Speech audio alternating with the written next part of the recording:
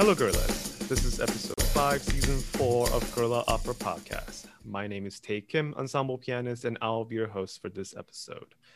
Today, Nick O'Leary joins us to talk about stage directing as we prepare for the upcoming watch party of Chronohontodologos on January 14th. Let's dig in. Thank you for joining us today. So, can you tell us what a stage director might do? It's a great question. In my mind, it can mean a lot of different things depending on what the work is and who the audience is. My work kind of straddles genres. I work a lot as a theater director, as well as working with music works and operas and what I call live performance, which can be a pretty broad spectrum of things. So it really depends on what the exact work is, what that role ends up being. But to my mind, my job is to help create the most successful version of the event possible, which typically means both understanding and trying to hone what the performers need to succeed. So they may need some insight or advice or outside perspective. It tends to involve trying to understand what the generative artist is trying to do, whether that's the playwright or the composer or even an ensemble-based generative process I work with sometimes.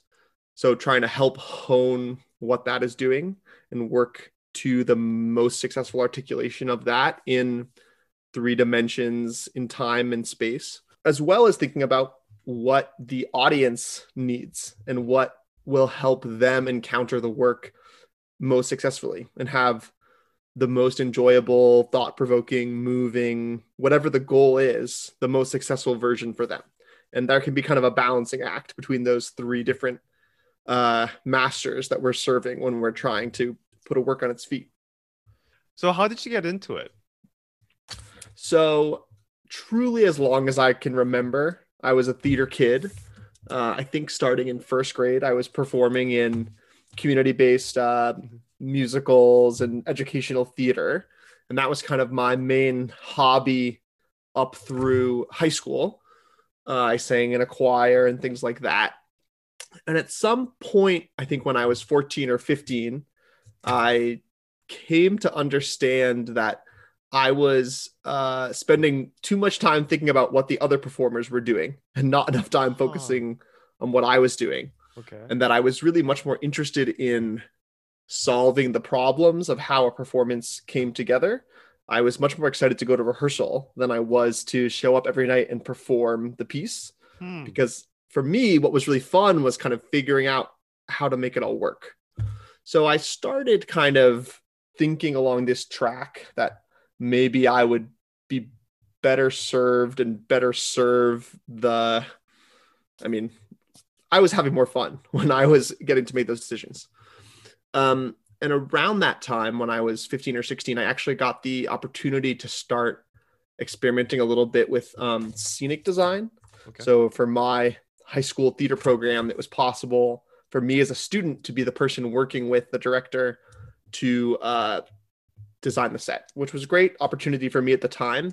And in doing that work, I really began to engage the most with this idea of conceptualizing a piece as a whole and finding that unity and coming up with some kind of organizing principle to make everything work, because I was having conversations for the first time that were about, well, where is it set? What's happening? What do we need to have on stage in order to make this happen? And in doing that work, I really came to the conclusion that my passion, my excitement was for being in that directorial role. So I pursued that kind of in my late teens through my undergrad studies and in trying to find more and more opportunities to actually direct.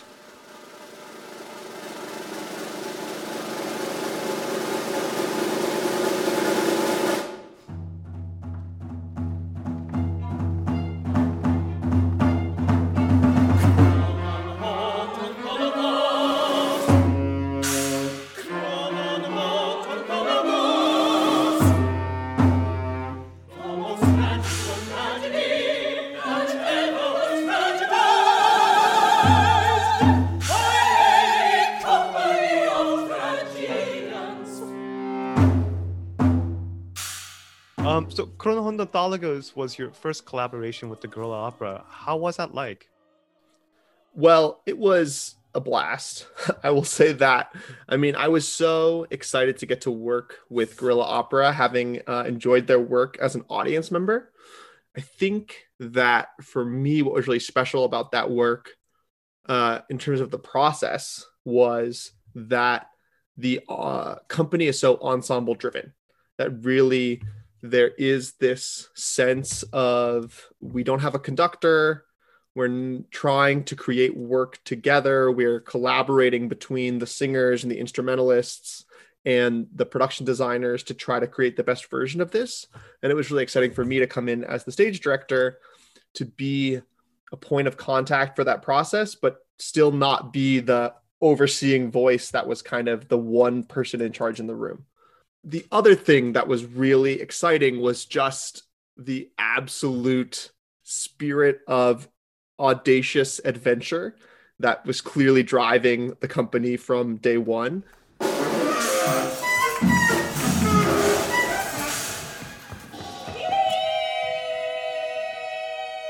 And it was so clear that no matter how absurd my sort of early proposals or silly noodles were, there was this desire to try it. A singer was willing to put themselves into an uncomfortable position or try something kind of silly, or let me kind of say, well, I think this is where we start and I think this is where we end up. Do you have any ideas about what might happen in the middle? And it was very refreshing to work with people who were excited to dive into those questions in a way that I haven't encountered in every ensemble that I've gotten to work with. An antechamber, an antechamber, an antechamber.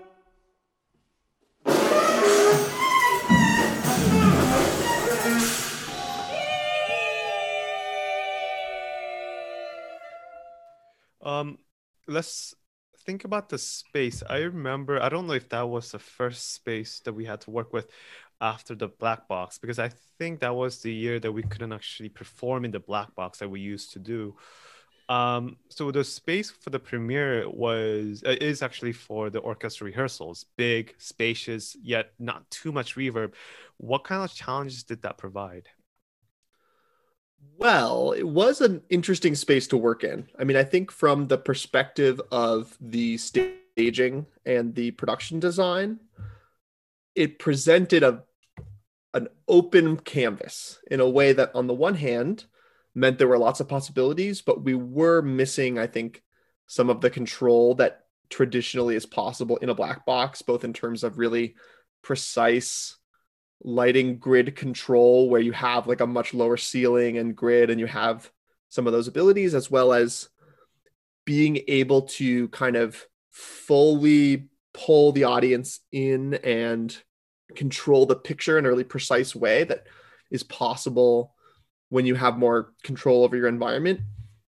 Instead, we were kind of almost working with a pop-up experience, which ended up working really nicely with the production design concept that we came up with, that I sort of cooked up with Julia and talking to Andy about what we were trying to do with the piece.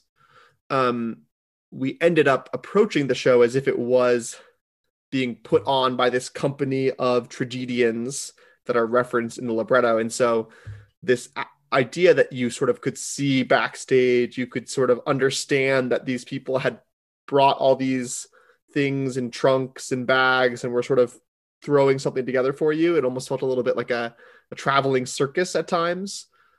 Did resonate really well with that kind of open, anything is possible in here, versus I think what you might expect working in a more traditional proscenium kind of space where there's like a lot of architecture that is establishing this is a concert hall or this is a performance venue.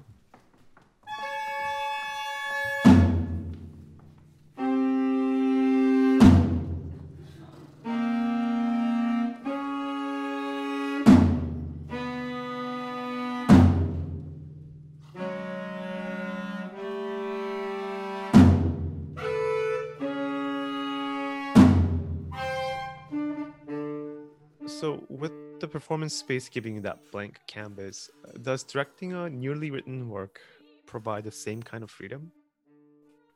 It's an interesting question. I do a lot of new work. I love working on world premiere productions and workshops and solving the problems of a new work.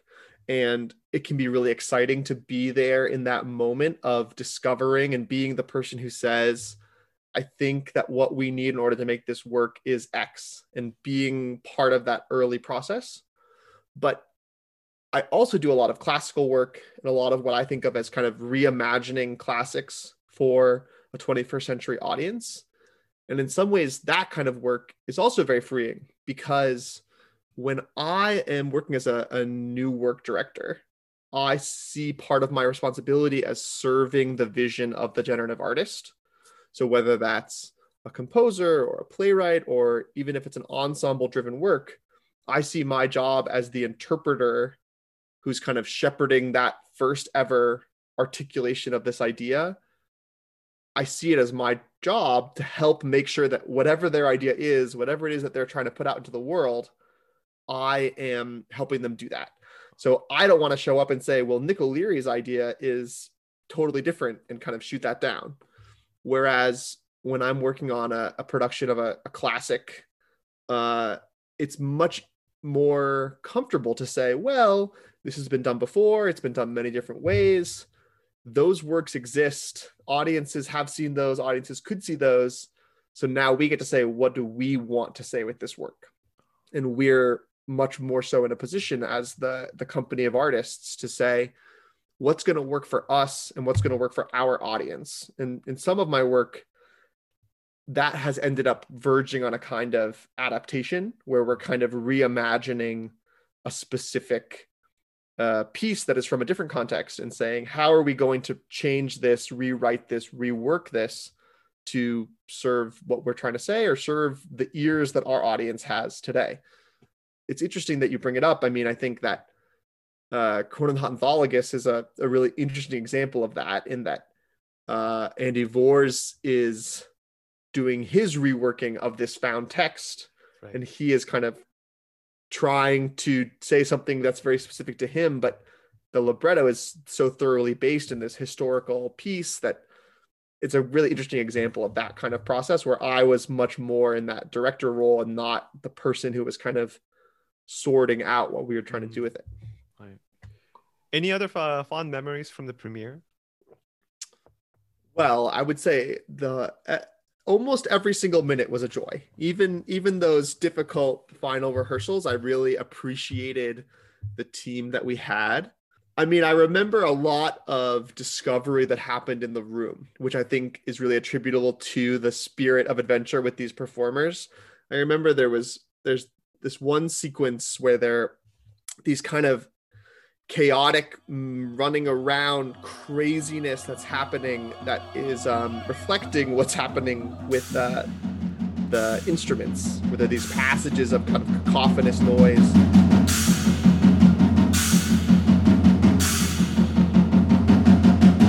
We were playing around with the idea that the singers were going to sort of run all over the stage and spray each other with shaving cream and have all these crazy, like, Brian Church had this inflatable hammer that he was hitting Brian Pollock with.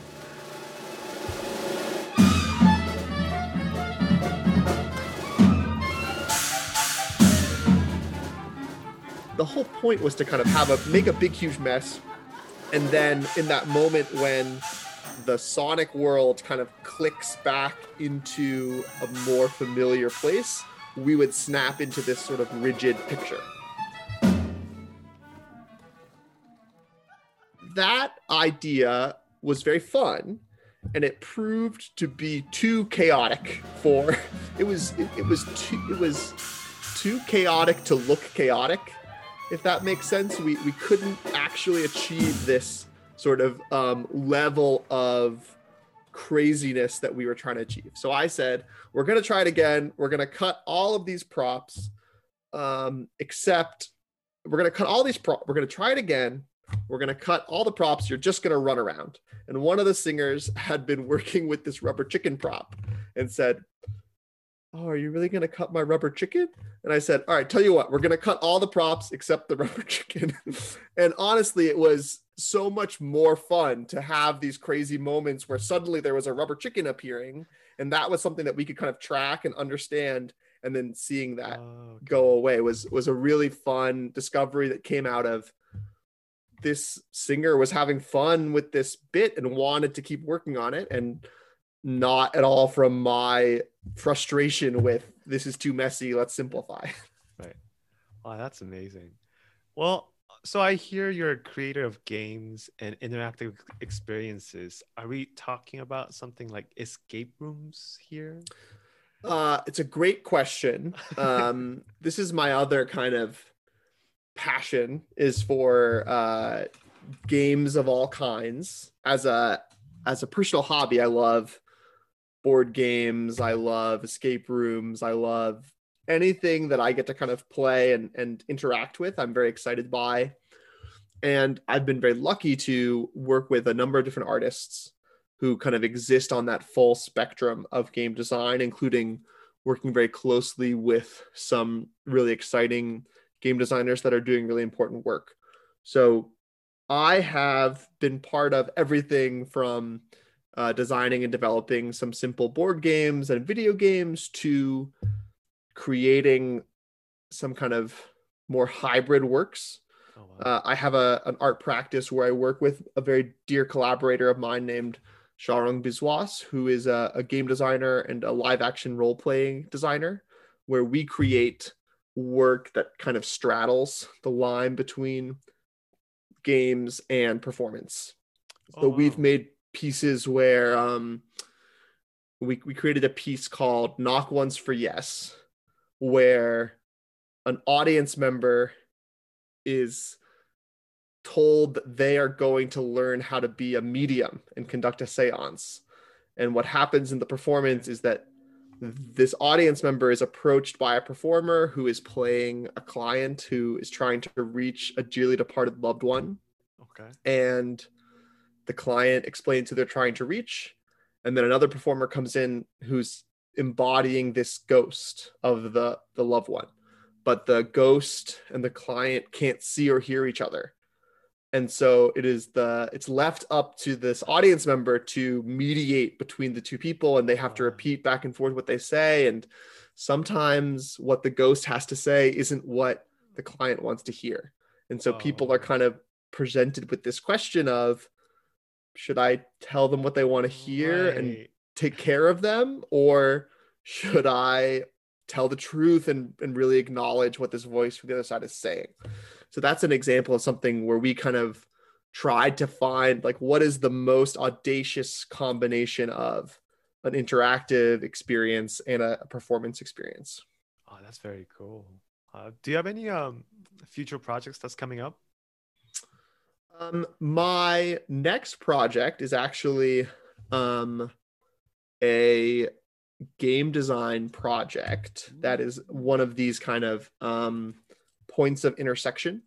I am not 100% sure if it is announced yet, but I will confirm that before we release anything. Yeah. I'm a company member with Dacha Theater, which is a Seattle-based organization that's been doing a lot of really exciting online work, since that's the best way for them to reach their audience right now. Right. And I have been hired onto their next project as a game designer. The show is called Secret Admirer. Okay. And it is a exploration of 90s nostalgia in which characters play a board game that is sort of targeted at adolescent girls and they have to figure out who their secret admirer is, and it's going to be interactive with the audience. There'll be some sort of deduction elements. I think it's going to be different every night. And I have been hired onto that show as the game designer. So I'm creating this game that's going to function as part of this live performance. That's so cool. Well, how about a future collaboration with the Guerrilla Opera? I am optimistic that there will be one. Well, I mean, hopefully after the whole COVID, Well, Yeah, no, I had so much fun working with Gorilla Opera, and I'm really looking forward to the chance to work with them again. I've talked to Julia and Aliana about some of their future projects, and I'm hopeful that I could be part of anything that Gorilla is doing, because as an audience member and as an artist, I'm just so inspired by what they do and would jump at any chance to be part of the work.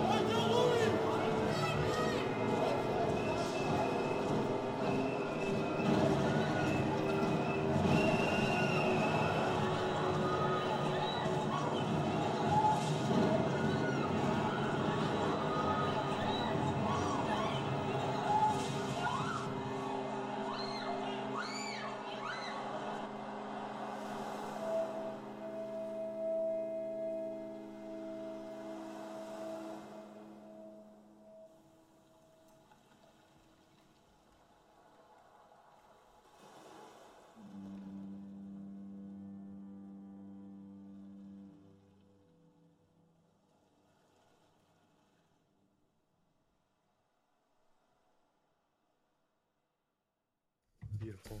Well, thank you for joining us today, and see you at the watch party. That sounds great. Looking forward to it. Thanks, Tay. And this concludes this episode for Gorilla Opera Podcast. Hope to see you at the watch party of Chrono Hontontalagos on the 14th. And of course, if you enjoyed this podcast, please like and subscribe and support us on Patreon. Thank you for tuning in. Till then.